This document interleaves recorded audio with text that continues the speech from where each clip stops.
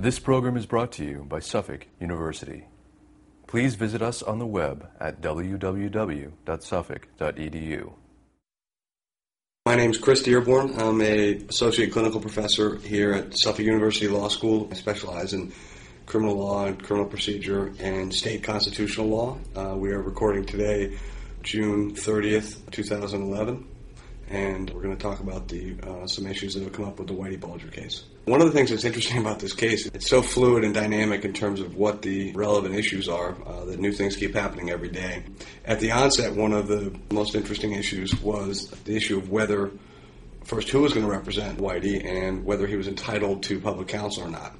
In a somewhat unusual fashion, the U.S. Attorney's Office got actively involved in that and was pushing the court to essentially find that he was not indigent, in other words, not entitled to appointed counsel.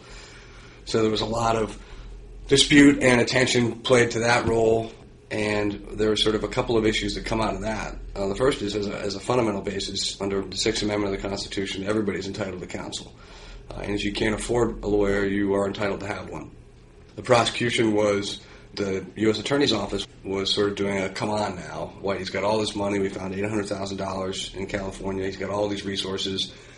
He's got a brother who obviously has financial resources. How could he possibly be entitled to appointed counsel? And I think that sort of missed the boat on several fundamental levels. First of all, no sibling or family member has any obligation to hire a lawyer for somebody. So when you're assessing whether somebody is entitled to court-appointed counsel, it's their own assets, their own resources. Now, first off, Whitey is incarcerated. Obviously, he's not working. He's been on the run for a while. And even if he had access to a lot of resources at one point in time, as soon as those resources were tapped into to potentially hire a lawyer, the United States government could seize those assets, and then he'd no longer have the ability to pay a lawyer. They could also look into, under a Supreme Court precedent, where that money came from, which does create a real tension between the Sixth Amendment right to counsel and the Fifth Amendment right not to incriminate yourself. So you can imagine if Whitey had said, okay, here's my $1 million, I'm going to hire a lawyer. The government looked into where that money came from, and presto, that may be illegal dealings, and most likely came from illegal sources, and then he would be functionally, if not literally, incriminating himself. So I think that was the sort of starting point with that issue, but that seems to have worked it out that I think he's going to get appointed a lawyer or a team of lawyers, which raises another interesting issue, which is who could take this case and who would want to take this case. Who could take this case? There are a lot of really talented lawyers out there who would be qualified to take the case, but many of them, and including a vast majority of the people on the court-appointed list for federal court in Boston, have conflicts. In other words, they have represented somebody else who was involved in this case at some point in time, and so ethically they can't take the case. The second question is, because this is going to be such a complicated, thoroughly litigated, drawn-out case with a lot of issues, a single solo practitioner at $100 an hour, which is what you get paid by the United States government to do these court-appointed cases in federal court, would struggle, and they may have to literally shut down the rest of their practice. So finding somebody who's A, qualified, B, doesn't have a conflict, and C, has the resources to weather the storm and devote all the attention the case deserves without having it ruin his or her practice is sort of where it gets complicated. And a couple of the people that have been suggested as taking over the case are very talented, very experienced lawyers, and I think people who have thriving practices and a lot of support, and they could probably take on the case. The other issue that came up yesterday that I think is interesting was teased out by another issue the day before is the United States Attorney's Office filed a motion to dismiss all of the 1994 charges and only focus on the later charges, which involve all the murder and conspiracy to commit murder charges. And that raised some real red flags for the provisional defense lawyer, Peter Krupp, who was just representing Whitey until somebody else came on board. And he thought the government was doing this with sort of nefarious intentions, the intent of forum shopping, because they wanted to get the case away from Judge Wolf, who was inclined to appoint counsel and also maybe make other rulings down the road that the U.S. government wouldn't have been completely happy with.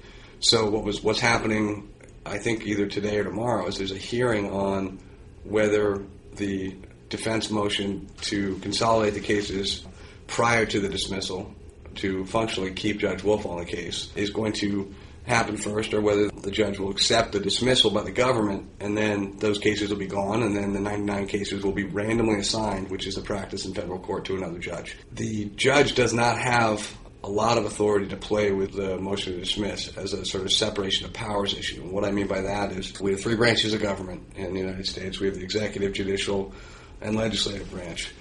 The prosecution falls under the executive branch, obviously different from the judicial branch, and that independence is important. So when a governmental entity says we are choosing not to prosecute a case for some reasons, independent of what their reasons are at this point, that should be left up to them. And it's sort of unusual for a defense to challenge the reasons that the government is deciding not to prosecute. And I certainly can't get inside the heads of the United States government, but if the defense is onto something, it's something they had to raise. Part of the reasoning for dropping those charges was to get the case away from Judge Wolf and hopefully to a different judge that they perceive would be more friendly to some of the issues down the road.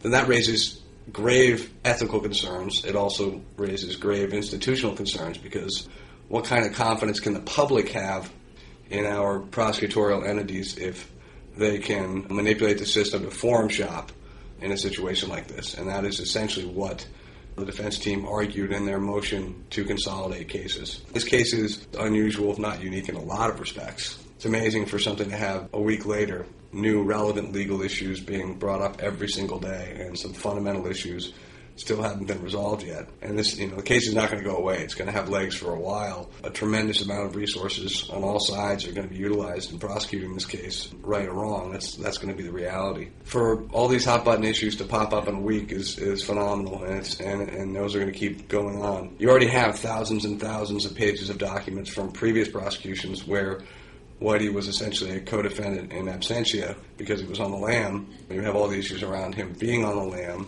You have issues around counsel. You have issues around judges, around two different sets of charges from 1994 and 1999. You have the theoretical possibility of the death penalty. You have the idea that other jurisdictions could also get involved. There's a wealth of issues and information and stuff that would make for interesting fodder for years to come, I believe.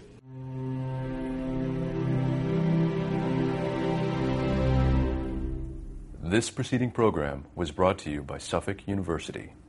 Please visit us on the web at www.suffolk.edu.